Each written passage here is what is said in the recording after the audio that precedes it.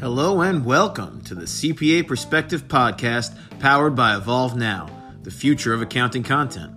Evolve Now offers insights into the many areas of the accounting profession with daily videos and provides CPE credit for taking courses that teach you the skills necessary to become an advisor of the future. Hello, everybody, and welcome to the CPA Perspective Podcast. As always, I am the rapping CPA, Drew Carrick, your host. As many in the accounting industry know me as Petty Cash, and I'm excited to really get this thing rolling. I have a special guest, both professionally and personally, to me today, and that is my good friend and colleague, Matt DeRusso, who, I'll let Matt introduce himself. What's up, everybody? My name's Matt. I'm a recent law school graduate. I work for KPMG, and I've been in the accounting profession for the last 6 years now. You know, Matt, you're allowed to be a little more energetic. You don't have to be the accounting stereotype. Just because we're on the CPA Perspective Podcast, we're shattering stereotypes here. You know, we don't have to be our boring accountant selves. I'm sure you have seen a lot of them in the office. Very true. They roam the office hallways every day, even the virtual ones. So, what is, in your opinion, what does the typical accountant sort of like look like? What's this sort of stereotypical accountant? Because, I obviously have my predisposition. I've also progressed myself through the accounting industry into finance and budgeting, and then into, of course, content development and talking to different accountants and CPAs.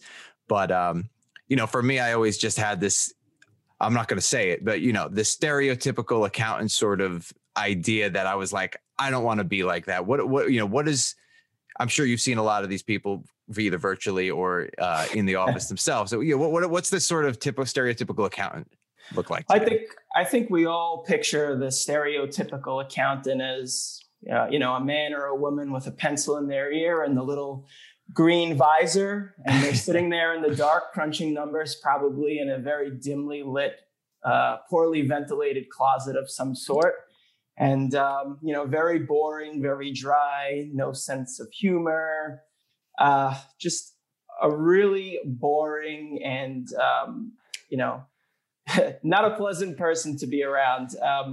I know even when I was in law school, all my law school professors made fun of accountants, especially the tax accountants as being, very dry, no sense of humor. So yeah, that's pretty much the stereotype. So I guess speaking of that, because, I always, like I said, it's this very very square, very regimented, risk adverse type of people.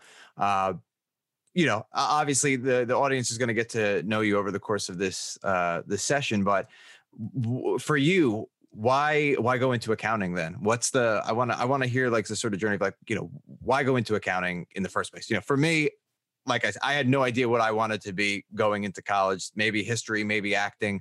I really liked business, and then accounting sort of just fell on my lap as the debits and credits make sense. And that's how I sort of ended up in it. And I take this mantra to the grave that I didn't pick accounting picked me. But for other people, I'm always curious as to why get into accounting in the first place. Well, I sort of agree with that too. I didn't really pick accounting. Accounting sort of picked me as well. I mean, I was actually a marketing major at first, and then I realized, well, hey, I'm going to need to make money when I graduate college, so I better pick a career, that I have a better chance for job prospects. I don't know who said it, but there's a famous saying out there. There's two people you can't go to war without, and that's your accountant and your lawyer. So that's sort of why I chose those two career paths. Not to be political, but no matter who the president is, it's a profession that you're always going to need, right? The tax code has been evolving since the early 1900s, and, times are always changing. And it's just a profession that, as automated as you make it, you're always going to have that you need the human interaction in it. And it's a profession that, what do you call it? You can't do without. So. Right. Yeah. So I guess I kind of speaking on that with the whole like automation thing, because of course there's a lot of jobs I feel like now, especially that are getting, outsourced. And, I know firsthand experience that we've had is, first it's moving, it's sort of offshore. If you can you find, through globalization, can you find sort of less expensive people to do the jobs that don't really require some of the more heavy lifting and the heavier thinking, to the point where almost, you could have a lot of things or data input where you at what point can we just have sort of like robots sort of doing that? Fortunately, I think that, and you can correct me if I'm wrong, enough clients probably don't have the technology or the leadership at this point to progress their bookkeeping and their finance and accounting records into a way that it can be sort of made in an automated fashion for, tax accountants and auditors. But as far as the actual automation of it goes, I think that makes it kind of safe. But like you're talking about the sort of changing the evolution of the profession, what does that, like, what can accountants do then to sort of progress and not be like, what adds that value? How do you add that human element to things? I mean, I think that's, where our social skills and our personality come in. I mean, accountants, back to the stereotype, accountants love Sally, right? Same as last year. And automation just can't do that for us. We can't just do things the same as last year. And that's really where the human element comes in of, making progress toward the future and evolving with the profession.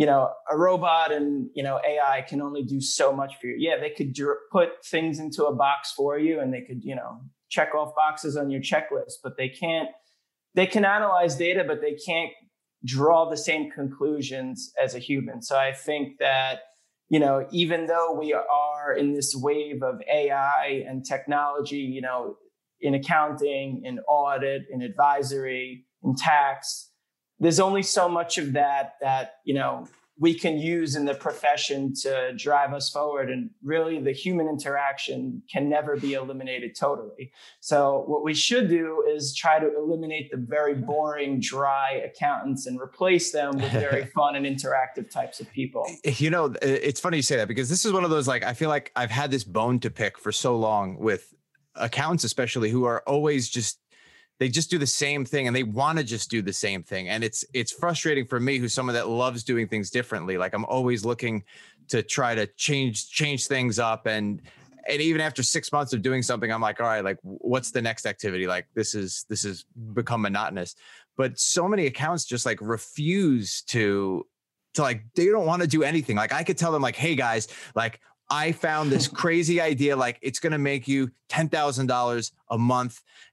All you have to do is like go on social media and like post like a picture like once a week of like you doing something crazy. They'd be like, I'm not, my reputation, that's not really me. I feel like these people are just, I don't know what to do to like show them like, you got to change. I mean, I think you said it yourself. Accountants are very risk adverse. And, I sort of stumble upon the same thing at, KPMG. I mean, one of the first things that every single accountant does is, look at last year's file. And although I do that too, I try to give, this year's file a very fresh approach and try to limit my interaction with bringing the work papers back from the dead, so to speak. So, I hear the same thing. Oh, well, did you look at what we did last year? Well, I'm trying to give it a fresh look. Look at what we're doing now, how we're going to move forward, not just follow what we did last year. I mean, just because we did it last year doesn't mean we did it right. So that's. And have you had like any opportunity to see like any like sort of cross selling happen at all? Like while at clients, like of being like, well, we could do other things, or I feel like a lot of the times from my experience, like, it's just very like, this is the job and this is what we do. But I feel like becoming an advisor, and I'm sure you've seen the progression as like advisory services, consulting, like that's where there's been this huge push, especially as of late in the accounting industry. Now, as the consulting as a whole, I'm curious, how it's going to progress in the future, because I feel like it's become and especially with like the pandemic and everything, it's become like an overinflated sort of market where like you're realizing how like the realization rates are insane when it comes to like consulting and advising, you know, which is why accountants should have been doing this like 10 years ago, being like, hey, everybody trusts us. Like they think we're really smart people. We should start to offer like other services other than just like doing monkey work. But I just feel like, you know, I feel like accountants are very good at like sort of bridging that cross-selling gap and saying like, hey, I'm more than just an accountant. That's even if they even are more than an accountant, first. Right. I mean, I do see a lot of cross-selling at KPMG, whereas at Grant Thornton, at our prior firm, I didn't really see much of the selling in between the lines. We actually do a lot of consulting work at KPMG. I can't speak to, audit and advisory, but within the tax sector, we definitely do a lot of cross-selling. There's definitely a lot of opportunity for consulting. And that's one of the reasons KPMG actually brought me aboard, is because I'll be able to sell consulting services with my JD degree. So yes, I actually do see that a lot more in the bigger firms, the big four, so to speak, rather than some of the mid-size or even larger firms like Grant Thornton. Yeah, perhaps because they're like sort of realizing, obviously a lot of resources, cutting edge front, like able to recognize the need to sort of pivot and the resources to like go ahead full steam with making that sort of transition.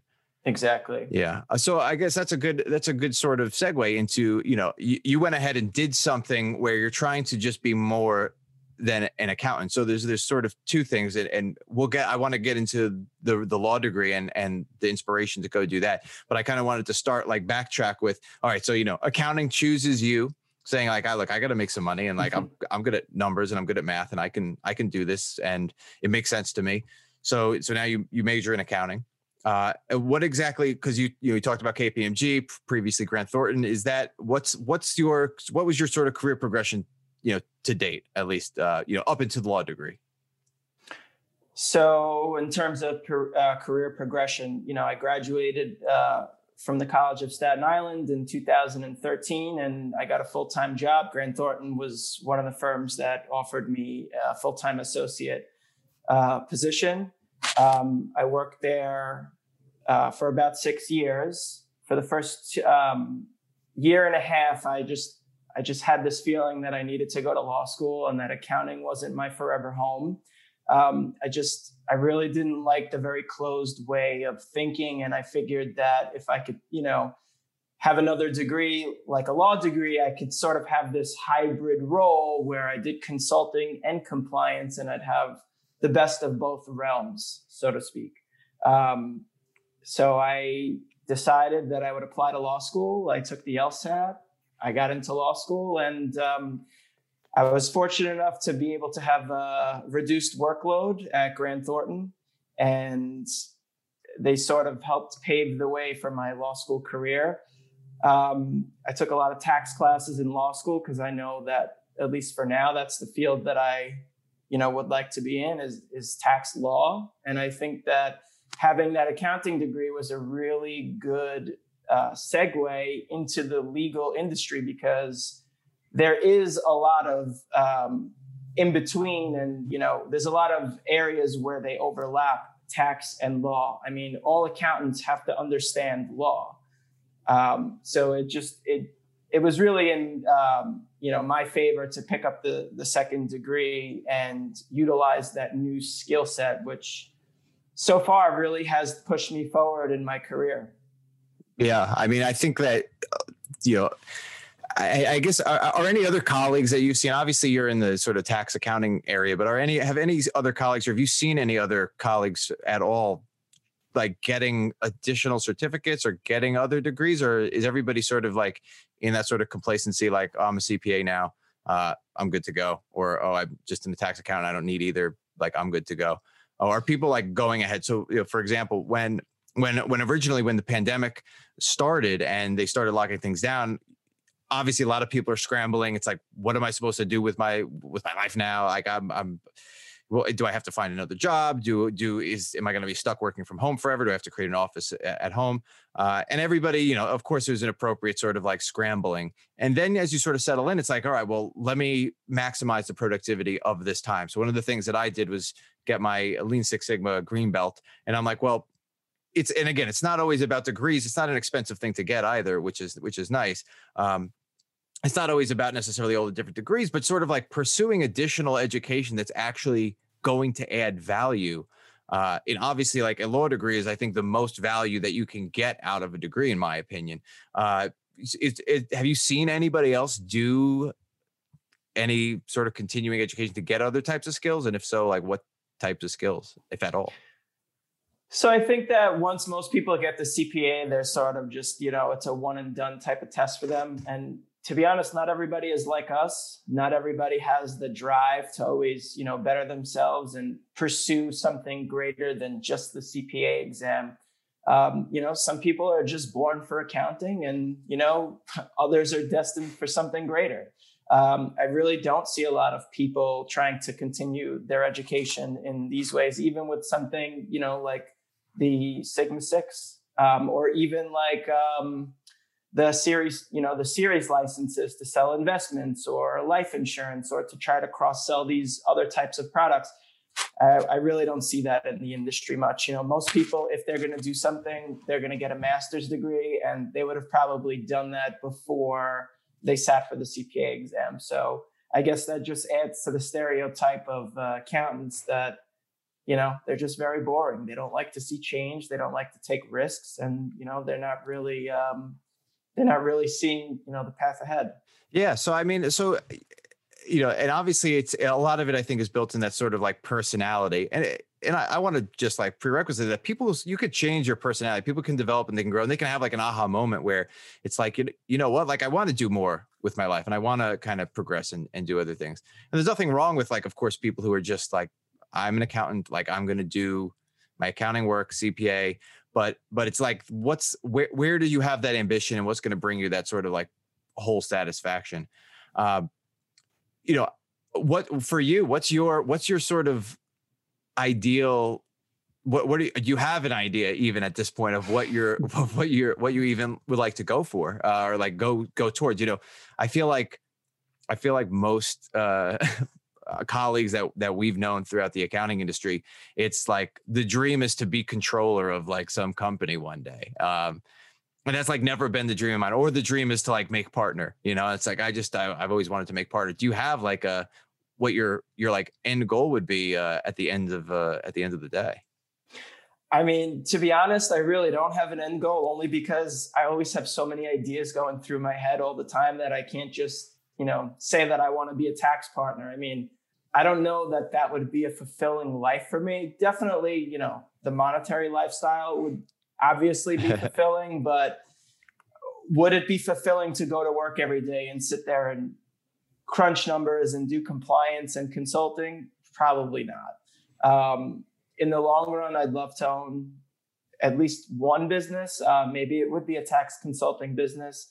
I definitely want to dip into the real estate business. I think that, it's a very strong and growing industry. I already have a rental property. My fiance and I, we have our first property.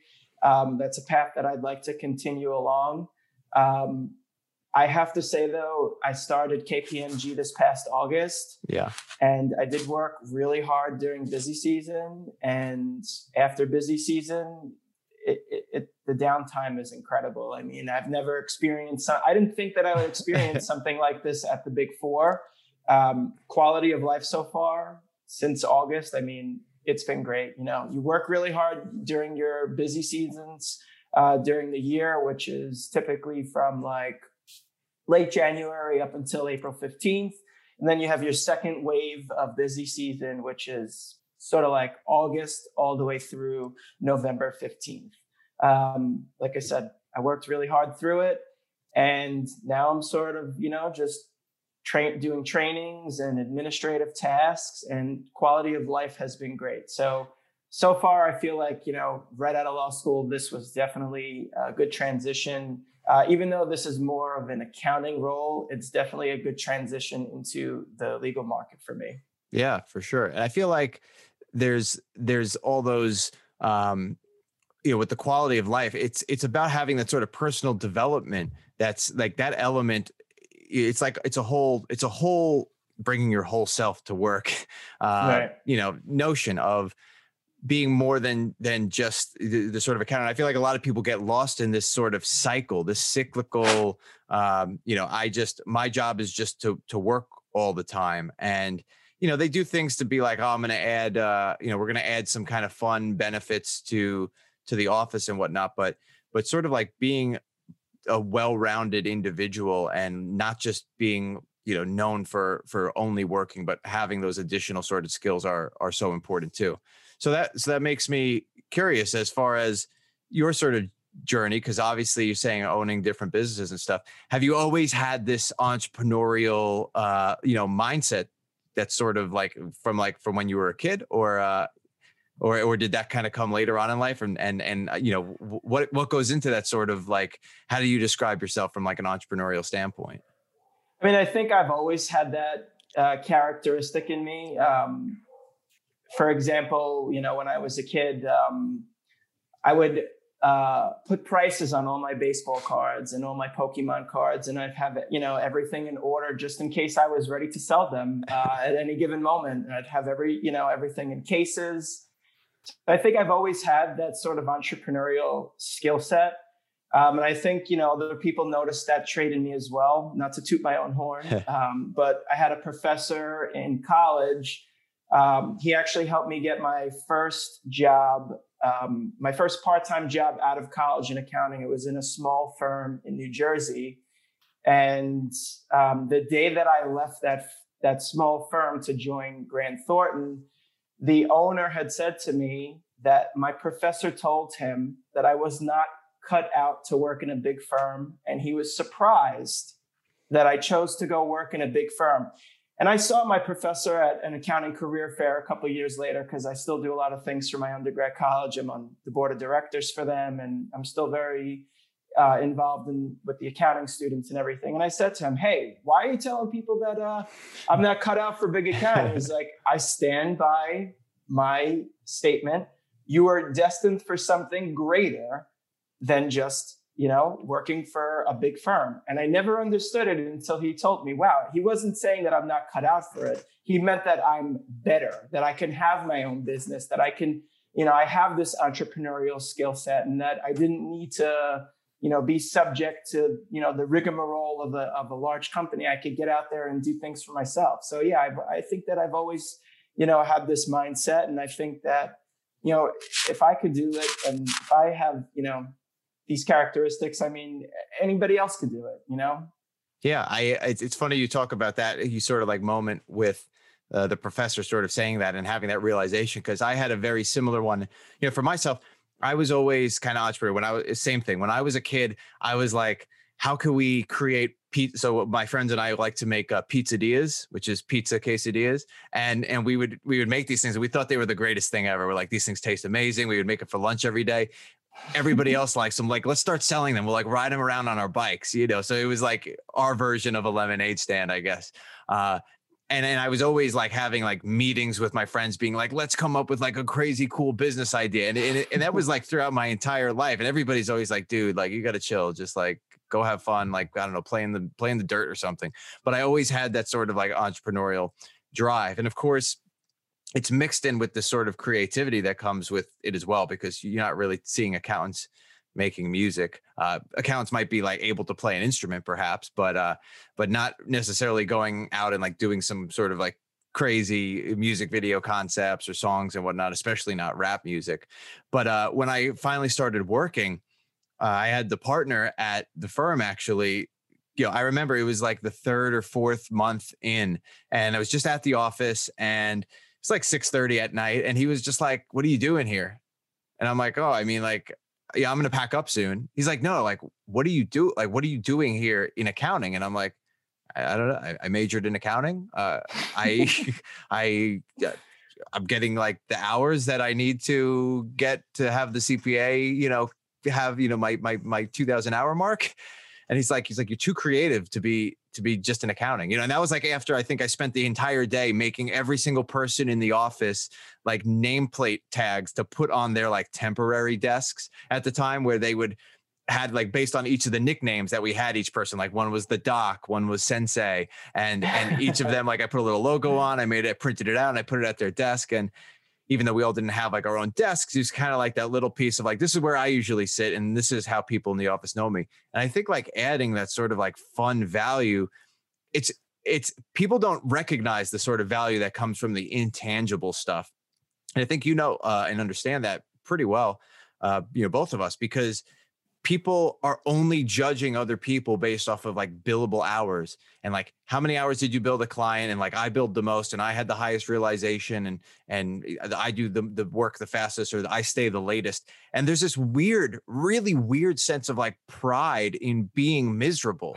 Like it's like sending Snapchats at 11:30 at night. Like, look at me, like I'm more miserable than you are. And it's like, dude, it's a Friday night and like you're in the office and like you're proud of that. You're showing everybody. And there's this like weird sense of like self-deprecation. It's like, it's almost like being emo, but it's like emo of accounting. It's like who can suffer the most during busy season and not during busy season.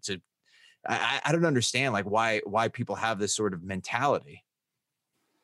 Right, I agree. I think we could both say that we've seen that, very pervasively across the industry, in the firms that we were in. That's just how it is. There's some people that just like to put their head down and be sheep, and they just like to sit there and work and crunch numbers. And then you have other people that can, do their job effectively and also bring a fun and engaging environment.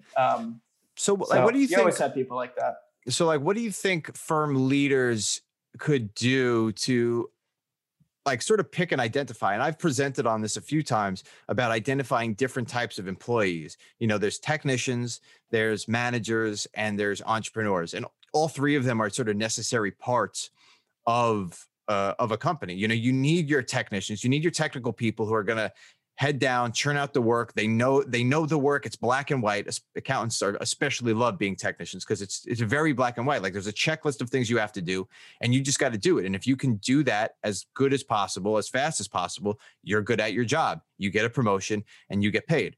But a lot of the times it turns out these technicians don't make for good managers. But the way that the system is set up is this sort of ladder where the best technicians become managers. But the best technicians aren't always the best managers. Oftentimes they're the worst managers because they don't know how to direct other people. They don't know how to allocate work properly. They just end up, to head down, telling you this is what you have to do, head back down again. And that leaves some of the other people kind of lost and they can't develop into the best part of themselves. I'm wondering what could the leaders of companies do to sort of like create a better system for progressing people and identifying and appreciating the value that sort of comes with having skills beyond just the technical areas, being valued beyond just how many hours you could get billed? That's actually a really good question. I'm sure that, there's probably large firms out there that are developing some tests like that. I feel like I've heard something, from Microsoft or one of the big tech companies that, they have a test to see, what area of the company that you're best suited for. But I think that it, comes down to being able to collaborate with your people and just have a strong voice of have a strong tone at the top and the mission of the company. I mean, there's a lot of things that leaders could do to get their people more engaged and create a very fun and entertaining work environment where, people don't necessarily want to sign off at 5:00. They want to continue to work hard and they want to continue to, make money for the company. So it's actually a very interesting question. I don't know, maybe there are tests out there that can identify something like that, but so I think it starts at the top. So yeah, it has to come from like the leadership, right, of companies, because they're the ones that have that power to sort of make those cultural, systematic changes. That a lot of companies, I think, are falling into this, and this time in the world has caused a lot of people to reflect and to look inward.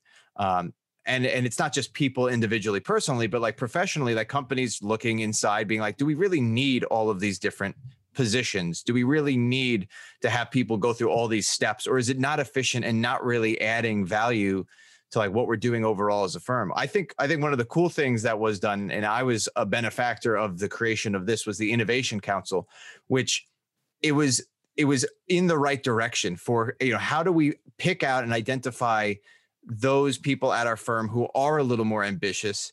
And I'll be the first one to admit, like, I'm not putting all of my effort into the technical work because I just wasn't passionate about it. But when utilized properly to be more creative, you have a lot of value that gets added by having that sort of duality, happening. And so I thought, like, sort of being identified to be part of this sort of creative group of ambitious individuals was like one of the steps in the right direction that I think companies kind of are working towards. The other idea that I had too, because I was told I would make a really great partner.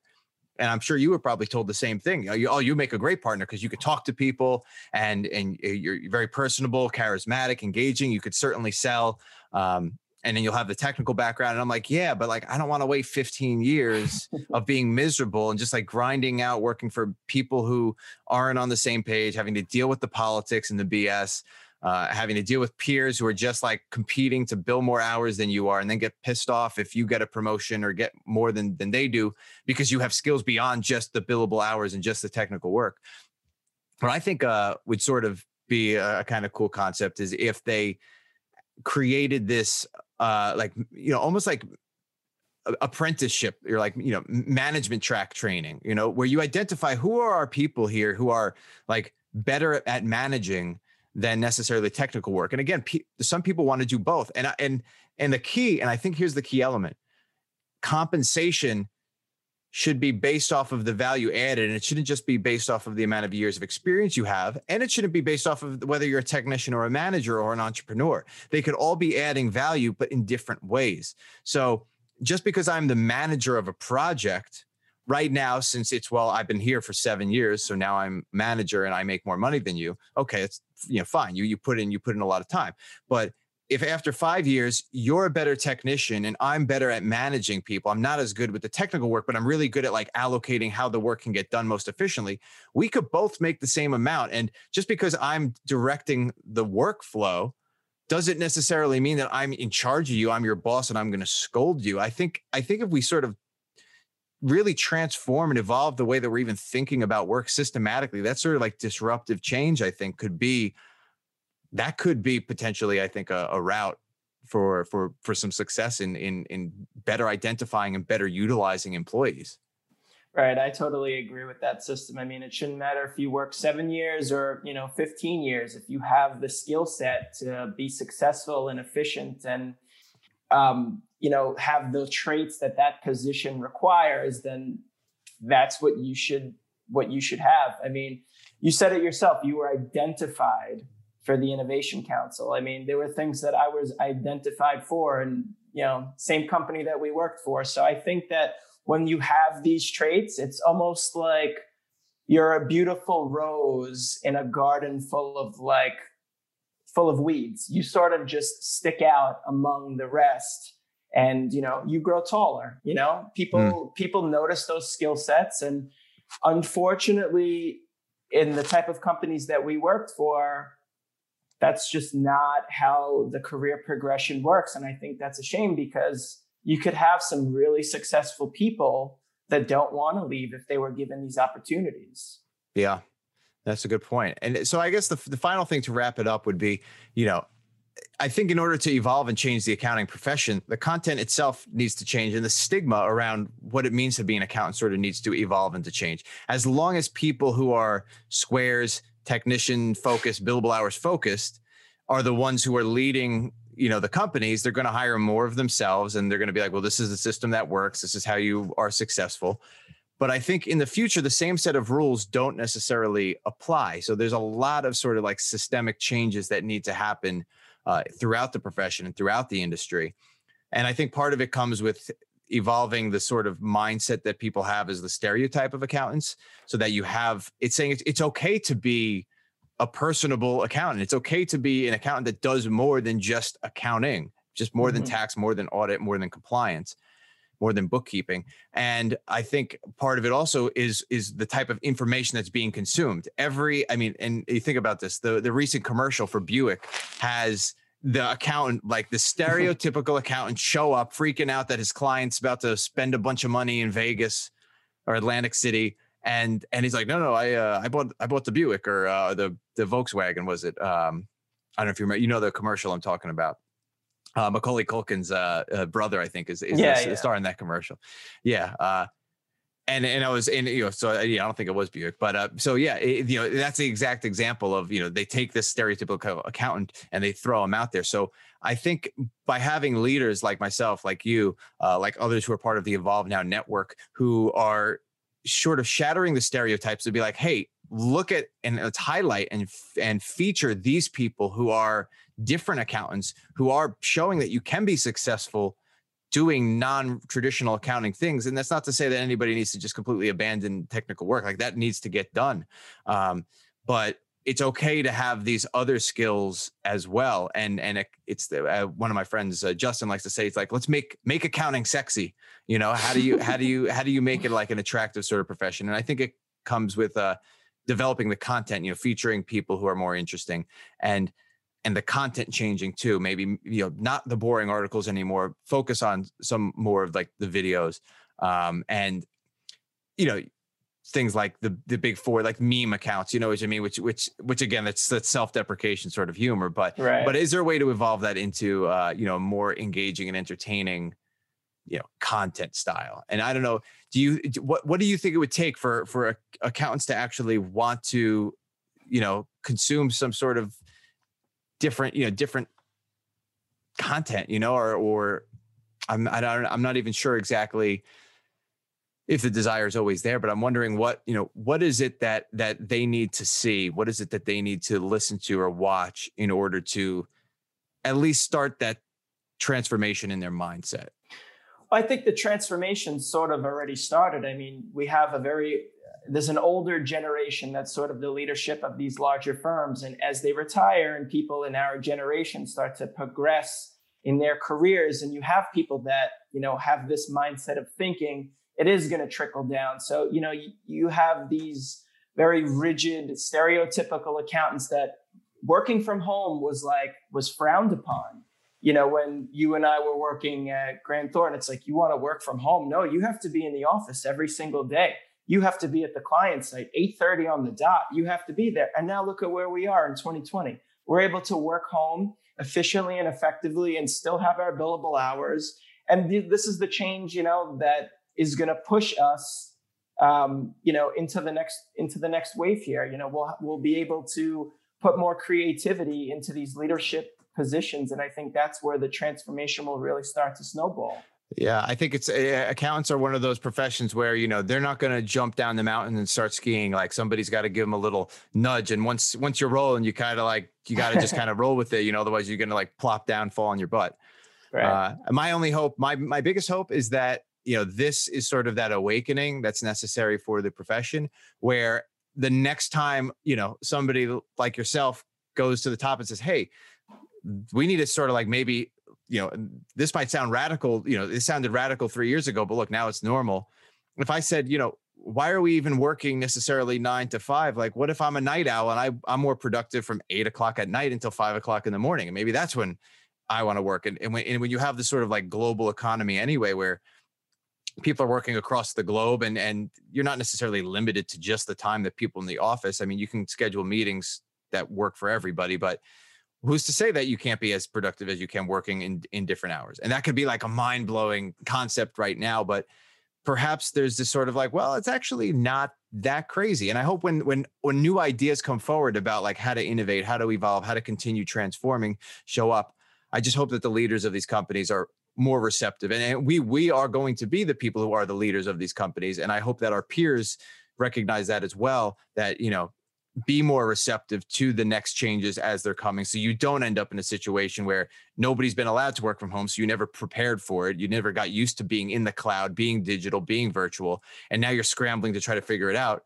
There's no reason to wait. And I think now we're seeing that the benefits of making that transformation happen early, regardless of whether there's a pandemic or some sort of major event that pushes things into it, just push yourself into it, because it's the right thing to do and it's the way of the future. Agreed. Well, thanks so much, everybody, for listening to the CPA Perspective podcast, powered by Evolve Now, the future of accounting content. I'm so glad that we were able to talk to my good friend and colleague and peer and entrepreneurial mindset individual, Matt DeRusso. tax accountant and lawyer at KPMG currently, and I'm excited to see how his journey and success progresses as well, as we continue to evolve into the future. Thank you so much, Drew, for having me, and I hope to see you guys soon. Thank you. This was the CPA Perspective Podcast on Evolve Now. Become the professional you want to be with the innovative knowledge you need. Click the link in the description or go to www.evolvenow.biz to continue on your learning journey. Start today. Evolve now.